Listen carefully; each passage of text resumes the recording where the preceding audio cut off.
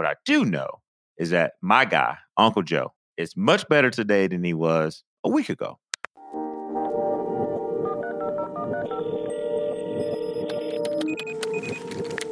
Welcome to Politicology. I'm Ron Steslow. This is our weekly roundup, where we invite a rotating panel of experts to discuss the truth you need to know behind the most important stories of the week and how they're shaping the political landscape. And on today's incredible panel, returning to the roundup, national political strategist and senior advisor at the California Latino Economic Institute, my fellow co-founder of the Lincoln Project. He also lectures on race, class, and partisanship at USC, but perhaps is best known as squirrel enemy number one, Mike Madrid. Good to see you, my friends. We've got lots of numbers today. Happy birthday, Ron. It's great to be with you. Thank you, sir. Also returning to the roundup from the great state of Georgia is Theron Johnson. Theron is a political strategist and consultant who has worked for Atlanta mayors Keisha Lance Bottoms and Kasim Reed, the late Congressman John Lewis, and President Barack Obama. Theron, a big, warm welcome back to you. It's great to see you. Thank you. It's good to be here, and happy birthday as well. Thanks, man. On this week's roundup, first, new polling showing that more than half of Trump voters think we're heading to a civil war. And we're going to read that through the lens of negative partisanship. Next up, Biden's executive order to cancel $10,000 in student loans for people earning up to $125,000 a year and what the political impact might be. Then we'll discuss the fundraising woes for everyone in the Republican Party who is not named Donald J. Trump. And finally, when we switch tracks over to Politicology Plus, we're going to discuss the closely watched Senate and gubernatorial races in Theron's home state of Georgia. Again, that will be in Politicology Plus, which is where you can get our private ad-free version of the podcast with additional strategy and analysis not available anywhere else. If you're listening to us in the Apple Podcasts app, you can navigate to the Politicology show and tap the button that says try free, or you can sign up at politicology.com/plus. We'll get rolling right after this.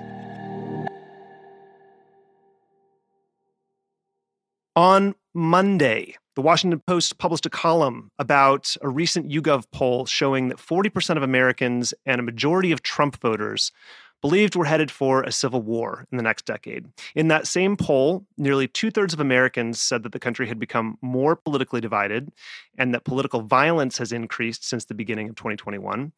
Nearly 80% of Republicans said that the country has been more divided in the last 18 months, compared to 65% of independents and 59% of Democrats. Republicans are also more likely to think political division will continue to worsen, 72% of them compared to 58% of Democrats and independents. Now, the provocative Civil War claim, of course, jumped out of the headline, as it does every time it comes up. So we did a little digging and found some older polling on the Civil War question to put that in context. So in June of 2018, a Rasmussen poll found that 31% of Americans said that a second civil war was likely in the next 5 years. And in this poll, Democrats were more likely to fear a civil war. So hopefully we can go another 9 months and prove that wrong. Then in 2020, USA Today reported on polling that a majority of Americans believe the country was, quote unquote, on the verge of a civil war, with more of those who strongly agreed with that identifying as very conservative or very liberal, so on the extremes. And then fast forwarding to shortly after the attack at the Capitol in 2021, a Zogby poll found that 46% of Americans thought we would have a second civil war. And in that one, the partisan split was relatively even, 49% Republicans, 45% Democrats, and 42% of independents. So, Mike, I want you to lead off here. I want to know what you make of the movement in these numbers. As we talked about, movement is the key part of interpreting polls. Ours are 14 points more likely than Dems to think violence will get worse. That stood out to me. And also, one of the first things I thought was the question doesn't tell you who they think will be more responsible for the violence. So what are your thoughts on the movement? Well, lots of numbers. It's number season, right? So it's good to start sifting through all of this stuff. First of all, you're right. It's movement that you're looking for. And the biggest movement and biggest shifts that you're seeing are amongst the parties. And they are really reflective of or representative of the parties that are in power or outside of power. When you look back at Democrats, for example, in 2016, 2017, 2018, you see extraordinarily high wrong track numbers, extremely deep concern about the direction of the country. Those mitigate when Democrats are in control of both chambers of the Congress and the presidency. So a lot of this you have to understand is reflective of this fear of having no power, no say, no representative voice in our government. We saw that in 2008 during the early Obama years, 2016 during the early Trump years. We're seeing it now in 2020 in these early Biden years. So it's important to put that in perspective. Now, having said that, these are very concerning numbers because we're not talking about right direction and wrong track. We're talking about civil war. And that is, again, a term that we started to test really in the Trump era because intensities were starting to grow off the charts. And really what we're seeing is those numbers sit in about a mid-40s, sometimes low 50s range. Okay, the Zogby poll, for example, is sitting at about 46 with a strong Republican lean. That's probably the most significant, I think, finding and factor. And if you averaged all of these out, where it probably sits today. This should not necessarily surprise us for a couple of reasons. The first is grievance politics ends this way. When all you are doing is fueling grievance and providing nothing aspirationally or nothing to stand for, the opposition and anger that you stoke and the fear and the mobilization that you engender will ultimately lead to some sort of violent conflict. Now, I do not believe that this is going to end up look like a bunch of people with red coats and blue coats lining up between, the borders of Arizona and, Nevada. What I would suggest, and this may be a little bit alarming, I think we're already in a civil war. Okay. The war that we're going to be in or that we are in is going to look like periodic regional outbursts of political, racial, ideological violence. That is already happening, especially in a society that is as armed as we are and that is prepared for as much violence as we are. So many of us are already becoming numb to the rise of a lot of these mass shootings when the demographic profile of so many of these shooters meet a shockingly similar criteria. That's data we have to look at and say something is already happening.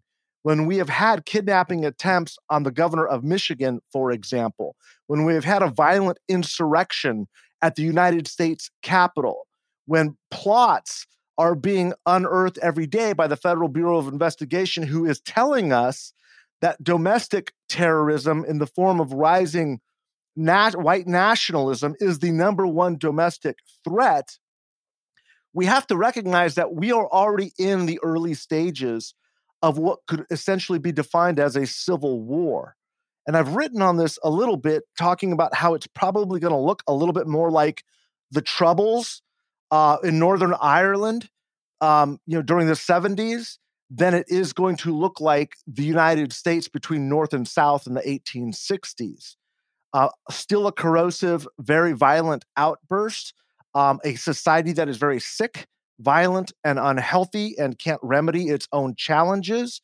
I think it's begun. I think it will be with us for a couple of decades, but I think that it's probably going to meet that criteria and look a lot more like that than our traditional notions of United States Civil War back in the 1860s. Okay, there's a lot to get at there. Theron, I'd love to hear your thoughts on everything that Mike just laid out, and also about the use of the term civil war now, and how it comes up, and there's this inflection point of headlines every time we see a poll like this, and then it kind of dies down. Some people say, "Oh, it's so irresponsible to start using that term."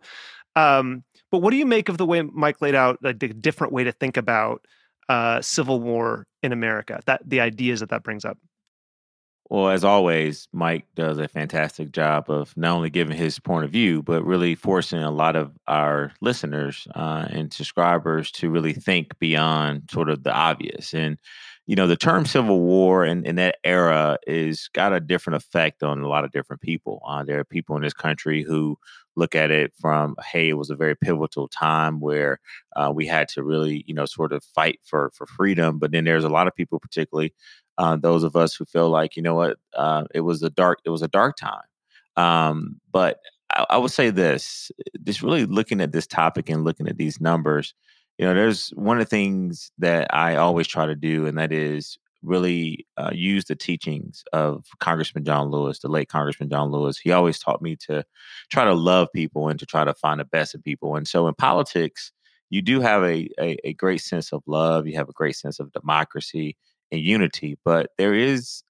a level of just sheer hatred now involved in politics. And we've seen it for now over a century, to Mike's point. This is not something that just came up. These numbers have been sort of evolving. And it used to be that most voters would take the issue with politicians and their positions, and most importantly, their actions. But now voters are turned against other voters, identifying with a different party. And that's viewed as a complete, moral failure. And the view that is going on and is going to continue to drive both parties further apart is really the rhetoric that is really coming out, particularly, I think, on the Republican side. Now, we all go to the polls and we think we're casting a vote in the best interest of ourselves, our families, and our community. And as a Democrat, I am confident that my party is the only one of the two working for the common good. However, Mike, and I don't blame Republican voters for their votes, right? I don't go out here and declare civil war on them for voting in a way that I may not agree with. And so there's also the media that's involved in this. And that's why I'm so glad that we're actually talking about this topic, because it's so important.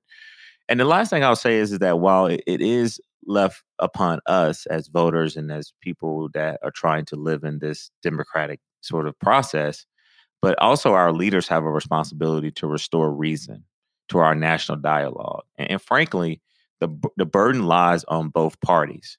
Sometimes my party, we have a few bad actors who take us a little too far left, and they say things that I don't necessarily agree with. But I think that what has really been done is far more, sort of significant, that I think that we live in this post-Trump era.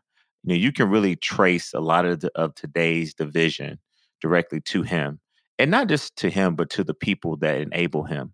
And the fact that we are trying to move forward in this country, and I'm in the state of Georgia, which I know we'll talk about later, where it's front and center, where the sort of residue from the Trump era and how he really, I think, proved that some of these numbers that we're seeing and people think that we're entering a civil war is largely caused by his behavior and his conduct while he was trying to govern this country as president. So ultimately, I think, look, is it tribal? Yes, it's tribal on both sides. I find this a lot of times when I talk to people on a podcast or television, I get criticized from my voters, my party, from not going hard enough against Republicans. And then if I say something that Republicans may not agree with, or I say I support something that I voted for, then I definitely get the backlash from that as well. So will this change? Maybe. Are we in a very tribal and divisive state of this country? Yes. Can we depend on our leaders to solve it by themselves? No. So what we got to do is actually do more listening to the other side, try to find some reasoning. But ultimately, I just think this term that we're going towards a civil war is really strong, is scary, and it's something that more people need to be talking about than others on this podcast.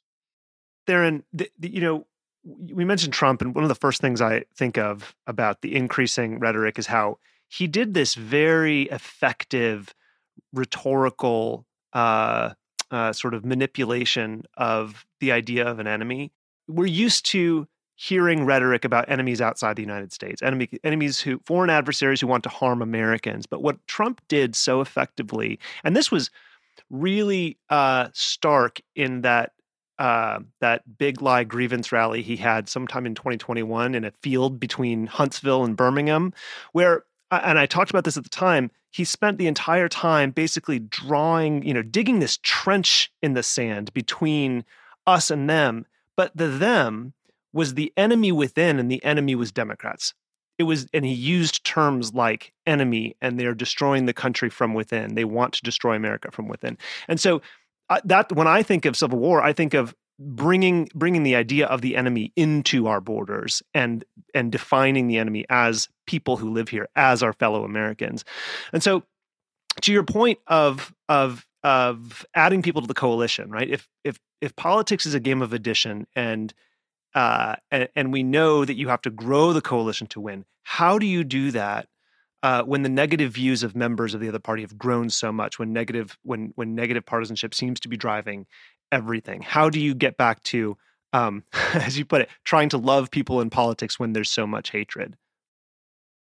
I think it's a process. I mean, I think, again, it starts with our leaders who we elect. And look, you're right, Ron. I mean, look, what Donald Trump did in 2000, really it started in 2015, if you really look at it, maybe even 14. But he sort of conveyed this us versus them sort of mentality. And even though he didn't clearly define who the us was, but you kind of knew, if you supported him, who the them was, right? You knew, you had an idea who he was referring to. And you got to give him some credit. I mean, he did kind of capture a lot of people who felt like the country was heading in a different direction that didn't necessarily represent them. And he said things that a lot of them probably said privately. But I think, going back to this whole notion that, we're turning against each other. I believe the greatest country in the world, a country that our world allies look up to try to be. But, we have these things that really threaten our democracy, like this hatred, like turning people against each other. And a lot of time, I think the basis of it is not just race, but I think it's also class. And it's a denial of our history, because I talk to so many people who want to only cherry pick certain parts of the American history. They don't want to talk about the dark parts. And then I just think this whole thing about Civil War and turning a two-party system, and people who choose to vote and choose to support certain people, making them out to be the enemy, making them out to be not one of us, that's got to stop. But the truth of the matter is that I think I'm hearing from more and more people, not just in Georgia,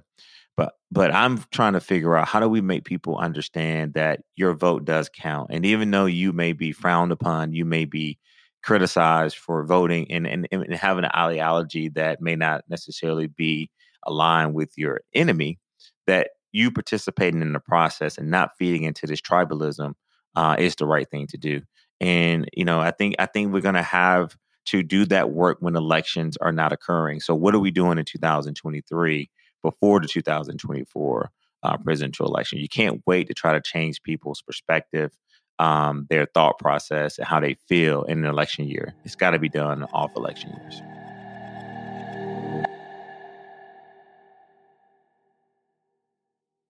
All right, last week, President Biden announced his student loan relief plan that will cancel $10,000 in student loan debt for people earning up to $125,000 a year, or $250,000 a year for married couples, and up to $20,000 for debt cancellation for Pell Grant recipients. Now, earlier this week, I had a detailed conversation on the policy with our good friend and champion of democratic social policy, Lene Erickson, at Third Way, and that dropped on the feed on Wednesday. A lot of pundits have talked about the student loan forgiveness plan as a way to increase voter turnout heading into the midterms, especially younger voters. According to a May NBC poll, 46% of registered voters said they'd be more likely to vote for a candidate who supports canceling at least some student loan debt, versus 25% who said they'd be less likely to vote for that candidate. Voters 18 to 34 do favor canceling some or all student debt for all borrowers. 81% of those with debt and 66% of those without debt support. 56% of Republicans and 66% of independents and 84% of Democrats under 34 support canceling all or some student debt for every borrower in a May Data for Progress poll. Now, Lene made a point that popular opinion in polls doesn't always translate to turnout. She's right. In the Harvard Youth poll that came out this spring, 85% of 18 to 29-year-olds favored some form of government action on student loan debt, but only 38% favored total debt cancellation. And as Lene pointed out, they didn't say that student loan debt was their most important issue by far and away. As with almost probably every other demographic or cohort you measure, they pointed to the economy. So, Theron, first, how big of a motivating factor do you think student loan debt cancellation will actually be in November? Do you think it's going to work out for or against Democrats? Ron, I think it's going to be a game changer. I think it's going to be a game changer in the sense that you're going to see a demographic that is so important to the winning coalition for Democrats nationally and statewide races. Because when we talk about how Democrats won in 2020 and how we won in 2022, young people play a very, very key role in that. And I just want to say this. I think that we also got to acknowledge that President Biden, this was a campaign promise that he delivered on. He campaigned saying that, hey, I want to make sure that I can look at ways to eliminate student loan debt. And I don't know about you guys, but when I talk to young voters, 25 years and younger, there's three things they talk to me about, Ron. You're exactly right. They want to be able to have a good paying job, and they want to actually be able to stay at home and do it virtually. They want to have the flexibility and the freedom to maybe go into an office sometimes and maybe not. The second thing that they talk about is they want to decriminalize marijuana, right? That is something that is a national movement. And, and I think even those who may not choose to smoke marijuana still feels like we should decriminalize it. And then the third one, you guessed it, student loan forgiveness. Now, personal story, real quick. I'm a graduate of Clark Atlanta University, which I believe is the best historically Black college university in the world. And I would not have been able to matriculate and graduate from this wonderful institution had it not been for my ability to utilize Pell Grants. But it also was my decision, Ron and Mike, to take out a student loan, which with the pretense of understanding that I would have to pay this loan back one day. But when I got into my senior year at Clark Atlanta University, I needed a little bit more money. So then I had to call on my mom, who's a single parent who raised me by herself, and say, Mom, can you take out a Parent Plus loan? So we knew that when we took out these loans, all right, one day I was going to have to work and figure out a way and have a career to pay back these loans. Now, it took me until 2019. I graduated in 2000. It took me 19 years to finally wake up one day and say, you know what? I've been blessed. I can actually make enough money where I can call my mom and I can say, hey, we're going to pay back that loan. We're going to pay back those 4 loans that we took out, 3 on my own, 1 with her. Now, it took me 19 years to do it. Now, you got some people who just graduated from college, 18, 19, because they're graduating earlier these days, but 21, 22, 23-year-olds who probably didn't take out as much loan debt as I did. But the fact that they're now going to be able to get that balance sort of pretty much forgiven is a game changer, because I shouldn't criticize young people for basically being able to have this opportunity now that was not afforded to me. But isn't that really the American dream, is to make sure that we do things, we make decisions to really pave the way for those who are coming behind us? And so I'm kind of going on sort of because I think the young lady you talked about the policy impact of this. I really wanted to personalize it, but to really bring some humanization to it. Lastly, I'll say this.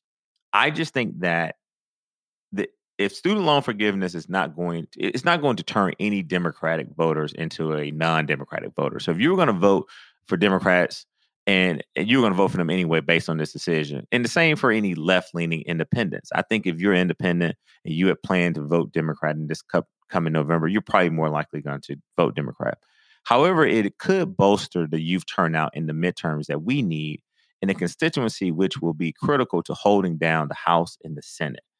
Beyond just some of the governor's races and other races that we have. So if we can cultivate the passion, if we can make it make sense to young people that this is something that the president delivered on and it's going to help you be able to go out and be a productive citizen in the country and harness that enthusiasm, then I think ultimately, yes, it will awaken a very key part of a winning coalition for Democrats. Okay, Mike, over to you on this. As Theron mentioned, the discussion with Lene on Wednesday was focused on the policy more than anything else. And Third Way, Lene's a SVP at Third Way. The takeaway there was that it is, as a policy matter, regressive, inflationary, has a very dubious legal future because of the process by which it was enacted.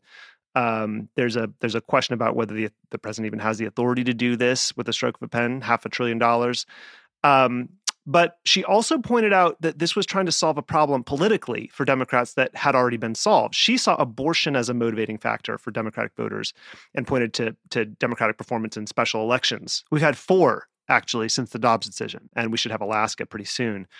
A couple of weeks ago, in New York special elections, Democrats picked up about 5 points over 2020 in the New York 23rd, which is almost that entire shift came from Tompkins County, which is home to Cornell University. Pat Ryan narrowly won the special election in New York, 19th, because of the higher turnout in the white college-dominated Ulster County. And then since the Dobbs decision, Democrats, writ large, have overperformed Biden's 2020 results in all these special elections. So, what's your takeaway on the turnout piece, I suppose, and what you think? Agree, disagree with Theron's take that it's going to be a game changer, or was the problem already solved with the fallout from Dobbs, or something else entirely? Well, I think there's some elements of agreement with all of these threads, especially Linnaeus. And I did listen to that discussion. I thought it was fascinating. Look, I think the game changed in June. The Dobbs changed the game. I mean, the numbers have already moved. Having said that, there's no reason not to double down on it and make sure that it stays there and it continues. I do not believe this is a prime mover for young people. That doesn't mean that it's not important. I made the mistake of asking the question or making the statement rather, that this was a political move more than a policy move. And it's like people were just, were attacking me saying, how dare you? It's like, I'm not even opposed to the policy. Yeah. Do not try talking about this on Twitter. No good can come from that. It is this, of all the bad debates on Twitter, this is absolutely the worst one. And I'm kind of afraid to wade into this now because nobody wants to have a rational discussion about this. Okay. I mean, nobody. And what I will say is this: I'm not a policy expert. I borrowed my way through college. I'm helping my kids borrow their way through college. It is an incredibly long-term burden. Having said that, and again, I am not a policy expert. It seems to me if there's going to be $10,000 given, young people with college degrees are the last people you want to give it to because they're the ones that are most likely to have the time horizon and the skill set and the earning potential to actually pay it back. So now I'm going to duck at all the rocks and bottles being thrown at me right now by saying I would rather just give it to a single mother with 2 kids that are hungry and or pay off their payday loan or pay 3 months worth of rent. Like that's to me has a greater impact. But I'm not here to talk about the policy. When this was first announced, this made really clear, obvious sense to me that this is a political drill. Yeah. Look, Joe Biden has a really, really big problem, huge enthusiasm problem with young college-educated voters of all races, of all class, of all backgrounds. It's so bad that when his numbers were polled, the only group that was worse were Republicans. That's how bad Biden's numbers were and are. Well, they're much better now with young people, okay, when this policy was being cooked. That was when they were cooking it, is when they realized we got to have something to get our base back. I think by the time they cooked it, the Dobbs decision had come out, the earthquake had happened, the game had changed, and they're like, we've got this policy anyway, might as well throw it in. And they're right. They're absolutely right. Why not? Put it in there. Yeah. And here's why. Here's the thread that will bring it all back together. I don't think this is legal, and I'm not a lawyer either. Neither does Nancy Pelosi, so you're in good company, Mike. Right. Okay. And here's where I think Linnea is right, but I want to take her thinking one step further. If people who have already counted this money in their own mind don't get it because the Republicans don't put up the vote, it's going to be a hell of a good motivator, right? Yeah. Like, that's the best scenario for the Democrats. Yeah. It's going to be like, wait a second. Yeah. The Democrats just gave me 10 grand and the Republicans took it back. No. If I vote for the Democrats, I'm going to get 10 grand. Like, that's the scenario that's being set up. Yeah. And that's motivation. Yeah. But you add that on top of what we're already seeing with the turnout model dramatically skewing, and some of these polls are now weighting weighting towards a younger, more female demographic. It's why you're going to start seeing the generic ballot moving towards a plus D position, and Democrats start to do better as we start to head into the last 69, 70 days of this race. Is the June, July, August numbers are in. We are seeing real hard data in terms of turnout. It is motivating women like nothing we have seen in the past 30, 40 years. The adjustments are being made in the polling, and you are going to see that continue to peak as we start to move into the final stretch of the election. So this on itself is not a motivator.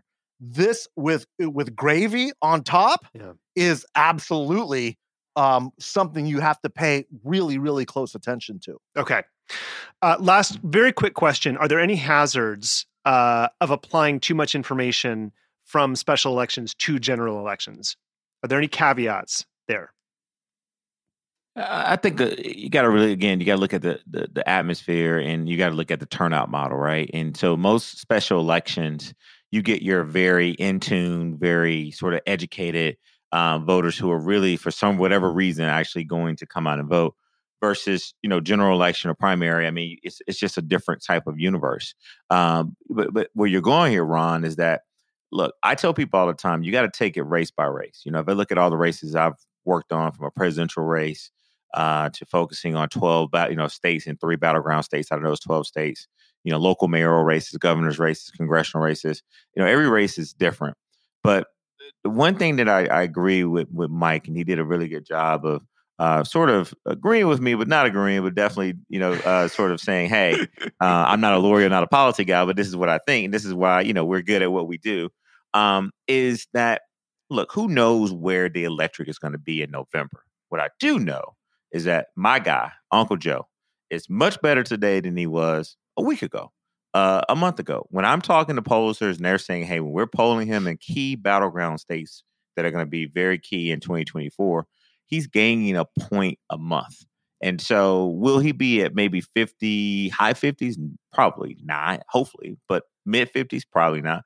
But if we can get him in the 40s, 45, and eliminate a little bit of that headwind, then I can sort of give you a better sort of sense of what the electric is going to look like. But I think that's one of the things that people make a mistake. You got to look at the voter trends, look at the voter turnout models. And most times you can't compare them to general elections versus special elections. But I will tell you this, back to this student loan debt, and Mike is right. I think this enables congressional members, U.S. Senate candidates, to go back, especially if you have higher education institutions in your district, and you can say, "Hey, I support the president. We're trying to give you $10,000. So when you graduate, or since you've graduated, we can eliminate and reduce that student loan debt." Because most people, and it's been 20 years since I graduated from college, but I do remember vividly, Ron, calling the student loan office and saying, "Hey, can I first and foremost negotiate a consolidated interest rate?" And then if there was times for me to defer because I wasn't working or hardship, I did that. But once all that is over, you get into the groove and getting that stable job. I think that helped me buy a little time. And I think so we can't just look at this as recent graduates. There are people in their 30s and 30, 35. And then to Mike's point about giving that to the single mom with the 2 kids, I agree with that. No pushback from me on that. But I think there's 35-year-olds who are just now figuring out what the hell they're going to do with their life, and has got all this debt that they've been incurring. And I think that if they qualify, they may or may not. But if they qualify and they can just put a dent in it, not necessarily forgive the entire amount, but put a dent in the amount that's owed, that's where I mean it's game changer. And then lastly, the lawyers and the doctors. My wife is a dermatologist who, and she's probably going to kill me for saying this on this national podcast, but probably still is paying student loan debt. And we are the mother of a great son, and she's in her 40s. I think she has kind of mixed reviews on it, but because she wants a little bit of that money too, but I don't think she qualifies, and it doesn't really put a big dent in what she owes. But again, I think she looks back and she says, wow, I remember being there. I remember being fresh out of school, and I appreciate what President Biden did for these young people. And I think that's the relatability that Democrats have got to really be proud and to support. And whether it's legal or not, whether it's something that everyone is going to agree with, maybe not. But ultimately, if you can bring a level of humanization to it and talk about leveling the playing field and helping people ultimately be the best version of themselves, I think that's something that Uncle Joe can talk a lot about. Yep. I want to bookmark the backlash because I think we're going to be returning to this conversation when that happens. I think that's definitely a good look ahead.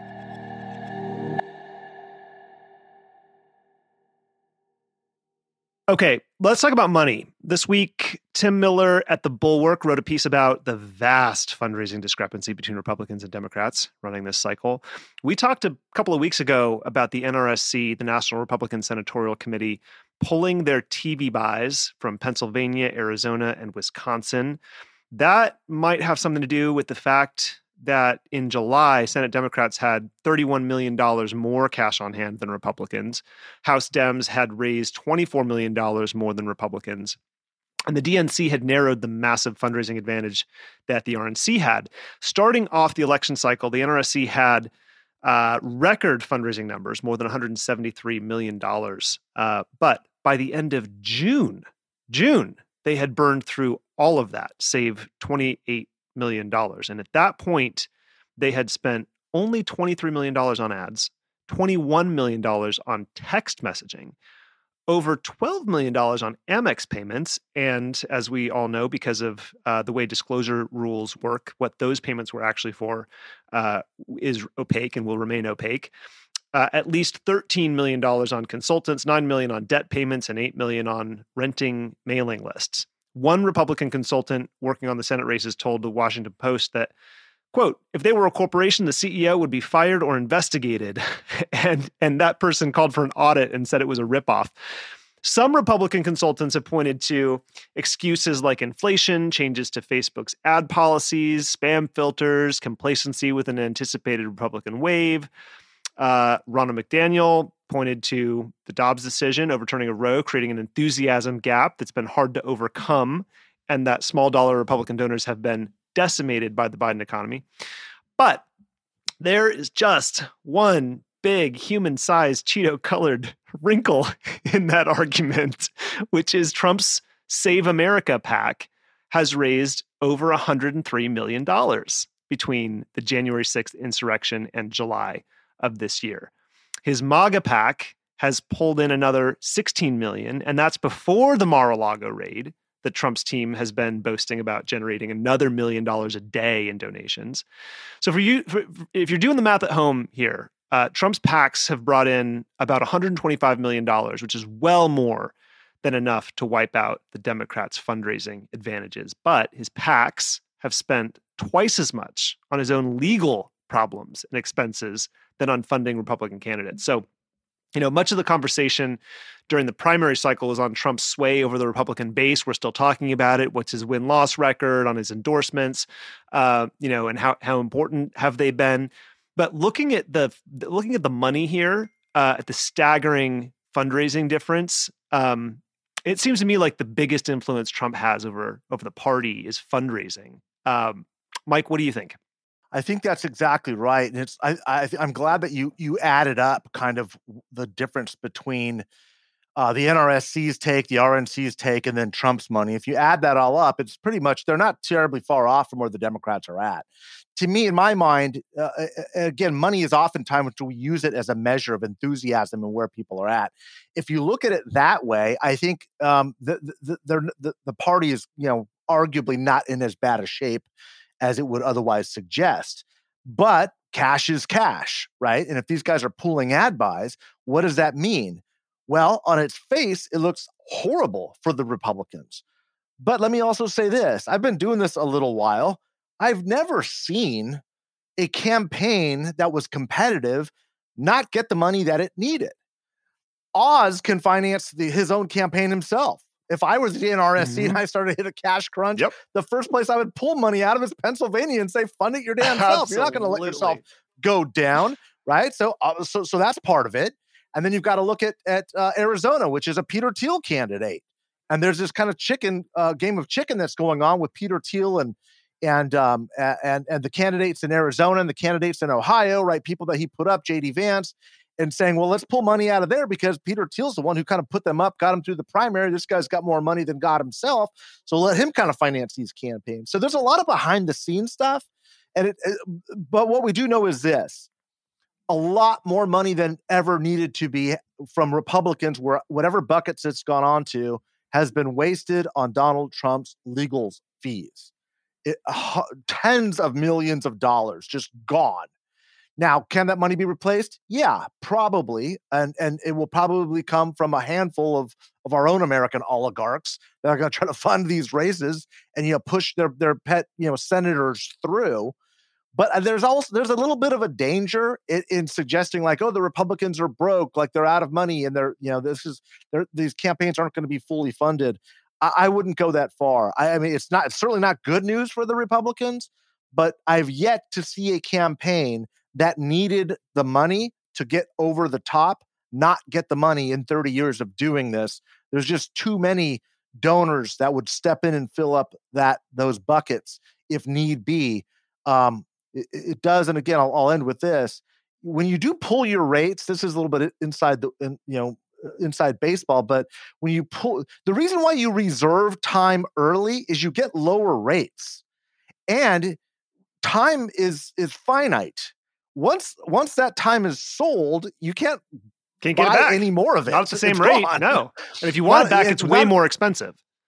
If it's even available. Right? When somebody buys that ads, it's like, no, that's McDonald's ad. Yeah. You can't have that time. Like they're there. They bought the ad and we're not going to bump their ad. Like they're paid for it. So that's the danger. That's why you reserve that money early. You got to put some cash up to hold that position. And then you got cash calls to make as the time nears. That's the real danger. It's not that they're not going to have that money. It's just when they do finally get the resources, and they probably will, there may not be enough places to spend it. That's a big problem that people don't realize on the campaigns that we have. Sometimes when your campaign gets flooded late, there's literally nowhere to spend the money on. Like there's no more TV time available. There's no more radio time available. The mail can't get there in time. All the billboards are sold. What do we do with all this money? And usually we dump it in phones or whatever you can, because that's all you can do. But that becomes a problem, and it's not a good place to be for Republicans. I don't want to read too much into it, because there's, I'm sure, a million things going on behind the scenes that we don't know. But at the moment, it's a measure of enthusiasm, and you have to look at all the buckets. Therein, in this cycle, the majority of fundraising for both Republicans and Democrats has come from individual donors. 2/3 of all donations to Republicans and about 85% of donations to Democrats. So one of the things, as a guy who spent a long time doing grassroots fundraising, internet fundraising, to me, as I mentioned earlier, the thing that stands out to me about Trump's grip over the Republican Party has a lot less to do with the donor class and with influencers, influencing influencers, and it has a lot more to do with what he has done to the minds of the Republican grassroots donor base. They are now conditioned. And by the way, when you see people distancing themselves from Trump, or people who've received endorsements wiping his name off of their website, however, not saying anything against him, none of them will say a bad word against him. In fact, we had one quote last week. One Republican lawmaker was like, "I never say his name ever." They know they can't raise grassroots money, which is where most of it comes from now, without him. Without using his name, without defending him. And everybody's read the emails. You've seen the fiery rhetoric. The more extreme you can be, the more people open the email, the more people click, the more people give. This is the beast that exists now on both of the machines, Democrats and Republicans. So I'm just curious about your thoughts on this phenomenon, which is sort of the days of wealthy donors making max out contributions to political candidates. And having a lot of say and influence over those candidates. Then once they get elected, they're kind of coming to an end in an era where most of the money now comes from small dollar givers who are motivated by extremely fiery rhetoric. And the way Trump has manipulated that base, the way he's changed the dynamic, means like he's got them in a headlock. So how do you see the difference between those two things? Between the grassroots fundraising influencing Republican politics and grassroots money on the left? This is the thing, and you hit on something that's very important. For so long, you had in both parties roughly hundreds of very wealthy donors across the country, and if you can break it down by the region, but it was really always those recycled donors. They would always give humongous checks. They would always sponsor the inaugural events. They would always, sort of give unlimited money to different PACs, and they would have all the influence. And you sort of saw this evolution of the sort of fundraising dollars on the grassroots level. And the person that I know that really sort of started, and I'm probably gonna get in trouble for this because I'm sure somebody before him did it well. But you really look at how Howard Dean, when he ran unsuccessfully for president, and then he went from that unsuccessful run and then went over to the DNC. I mean, that's where we saw it on the left. But what Trump is doing right now on the right, Ron, is really fascinating because he's not only, as Mike pointed out, using all his money to pay his legal bills, and I believe begin the process of funding his next campaign for president. But he's got a sort of a grip. He's really has a chain on the grassroots donors that basically who he kind of directs who they should and who they should not support. And that is something that is very dangerous because Trump is getting it, sort of from three different ways. He's getting the party loyalists who are afraid of him. So you give him money because you don't want him to, sort of hit your candidate or talk bad about your candidate. And then he's also getting money from people who have always supported him and still support him, and they kind of hedge. But then he's controlling the grassroots money. And so if you are a Republican right now running for office, you have to ask yourself, does Donald Trump really care about helping me if I'm on the ballot this year? And I think that he's cherry picking and picking certain candidates who he wants to help. And then to think if you're a party right now that's pretty much chained to him, and we saw what happened with people like Liz Cheney most recently, where if you don't support him or you go against him, not only will he support your opponent, I mean, he will basically turn almost the entire party against you.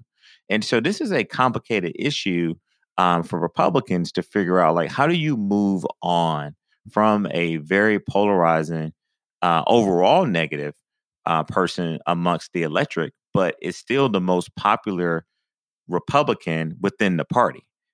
Polling shows me week after week that Donald Trump right now in a lot of states is still the most popular nationally recognized Republican within the party. But I do think that the inability for Republicans to say, okay, how does this money, given money, it's $103 million plus to a Save America PAC that quite frankly hasn't really shown that it's trying to really advance the agenda of the Republican Party is the best investment of your money and your time. But what Trump is really, really good at is that he wants to keep a stronghold and a strong lock on the narrative. And it goes back to what I said earlier. It's like, again, it's us versus them. And if you're establishment or you don't support him or if you went against him, and again, to bring it home here to Georgia, we saw that where he went after Raffensperger really aggressive, our Secretary of State. He went after Governor Kemp pretty aggressively, right? And those two individuals defeated his supported candidates. But they are still, right now, to this day, very, very careful about what they say or what they may sort of infer about this president because of what you just said, Rhonda. It would dry up their fundraising dollars. They're out of the primary, so I don't have to worry about that.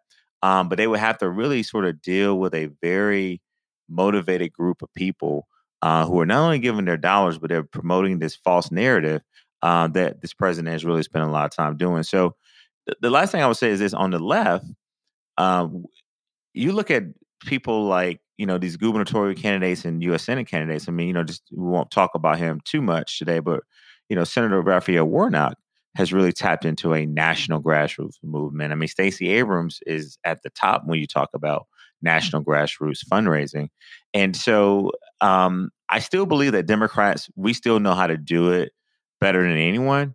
But what Trump is doing with this, hearing you sort of talk about those numbers and how it's not being really spent to help, elect more Republicans, and how Republicans are having a challenge raising money in this sort of Trump era or this post-president Trump era, with him sort of, still having a stronghold on the narrative and the fundraising. It's something that Republicans, I'm sure, are very concerned about. But Democrats, we better been be very, very mindful that we got to continue to look at different ways of how to raise money, because the grassroots movement can change at any moment. If the donors in the grassroots feel like you're not supporting their cause, or you decided to go towards the middle or go away from the issues that they care about, you better have a sort of a plan in place to really go out and find additional donors to sustain the fundraising goals that you have. Yeah, I mean, the one big difference I see between the left and the right on this is, on the right, grassroots money is now controlled by a singular personality with a cult, and on the left, you just don't have that. It's a lot more distributed, and yeah, go ahead, Mike. I think one of the reasons, that's exactly right. But like, look at Marjorie Taylor Greene raises millions of dollars. She doesn't go to the establishment for that. She raises it in $5, $10, $15 a month, payments from the MAGA crazies that are out there all over the country, right? So she's not beholden to Kevin McCarthy for her vote for speaker, or for any policy vote that she can take, and she's not afraid of losing office by being by the money spigot being shut off. But what's really defining the left is their unity in being against the Republican Party right now. And that is allowing, I think, for some greater discipline. If the Democrats do lose the majority, I think that splinters. I think that starts to break off. And I think you start to see a little bit more performative politics, the way you do on the right, start happening on the left, as they start exercising greater power to saying we need a speaker that is much more progressive than we have had in the past. I think that's probably the dynamic that you're going to end up seeing. I think that will be interesting to watch.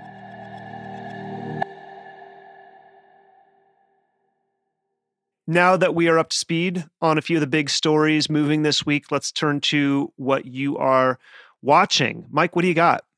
I'm watching the Latino vote, shocking to everybody out there. And the reason why is because all of the rightward tendencies, all of the rightward shifting that was happening over the past 2 election cycles and special elections, at least from a data perspective, seems to have disappeared because of the Dobbs decision. Abortion is bringing young Hispanic women, Catholic Hispanics overwhelmingly, to a pro-choice position. It will be fascinating to see if that holds. It could be very helpful, obviously, to the Democrats, because these voters are going to be driven more by gender issues as they see them, as opposed to a racial or ethnic issue, or even the working class framework that I was talking about and have been talking about for so long. So Latinos seem to be coming back into the Democratic fold, at least from a data perspective. The hemorrhaging where that loss was happening seems to have stalled out. 70 days. That's what I'm watching. It's going to be definitive on probably a dozen of the 20 House races that are up, and will determine the balance of power in Congress. Wow. That's going to be big. A lot of people's ears perked up because we've been talking about the shift for quite a while now. So that's a good one, Mike. Thanks. Theron, what do you got? I'm just watching what we talked about earlier. I mean, the student loan debt forgiveness has been presented, and I think it's, of course, to be fair, it's gotten sort of mixed reviews, but I think overwhelmingly it's been positive. And I think that, the one thing that I'm really looking forward to is seeing how President Biden and his team and members of Congress who are Democrats will go and sort of amplify this historic moment where you had a president honor a campaign promise and sort of try to make sure that he's giving, young people an opportunity who made the choice to go to college and to graduate. And I think that, it's going to have a big impact on the Generation Z and other people who are there. So I'm watching very closely to see how that conversation evolves and how it will play in the upcoming November elections. I agree the Dobbs decision is still preeminent. It was a game changer, but I want to see how this is going to be perceived and how it's going to be amplified. And I'm going to see how higher education institutions are going to really have an open conversation about lowering tuition rates, because that's a part of it as well. If we can really figure out a way to make college more affordable for people, I think you won't have as much student loan debt. So I'm really to see what the role will be as far as having a robust conversation about the high cost of college and universities across the country right now. So there's one story I'm watching that I think we should keep our eye on, which is that CNN earlier this week ran a story about what they're calling a radical shift at the border. Now, as we all know, historically, most of the migrants at the southwest border have been from Mexico or the Northern Triangle countries being Guatemala, the Honduras, and El Salvador. And we'll remember that, Northern Triangle was in the news earlier when President Biden dispatched Kamala Harris to go solve that problem, and it didn't go so well for her. But this year marks the first time that there have been more migrants coming from other countries than those four. And a lot of that growth is coming from Cuba, first and foremost, Venezuela, Colombia, and Nicaragua. Now, Doris Meissner, who directs U.S. immigration policy work at the Nonpartisan Migration Policy Institute in Washington, that this shift is going to make border enforcement much more difficult because there are limits to who can be turned back under Title 42, Title 42 being the controversial policy under which a lot of Mexican immigrants and Northern Triangle immigrants are being expelled. So the dynamic, basically the takeaway is the dynamic at the border has changed dramatically, and the response from the federal government just has not adjusted to this. So I think we're going to see a lot more news about the border coming up soon. All right, gang, before we flip over to Politicology Plus, where we're going to talk about all things Georgia, Warnock, Abrams, and the pivotal role Georgia plays in the national balance of power, where can everybody find you on the internet, Theron? At Twitter, at Theron Johnson, Instagram, Theron L. Johnson, and then my website is Paramount Consults, CONSULTS.com. Mike? Find me on Twitter at Madrid_Mike. Thank you to everyone at home and on the go for listening. If you haven't yet, we'd appreciate it if you could open up the Apple Podcasts app and give us a 5-star rating and review over there. This helps us rise in the rankings so that new people can discover Politicology organically. If you have questions about anything we've talked about, you can reach us, as always, at podcast@politicology.com. And even when we can't respond, we do read everything you send us, whether it's an episode idea, a guest recommendation, or just a simple note about how the show has impacted you. And we love hearing from you. I'm Ron Steslow. I'll see you in the next episode.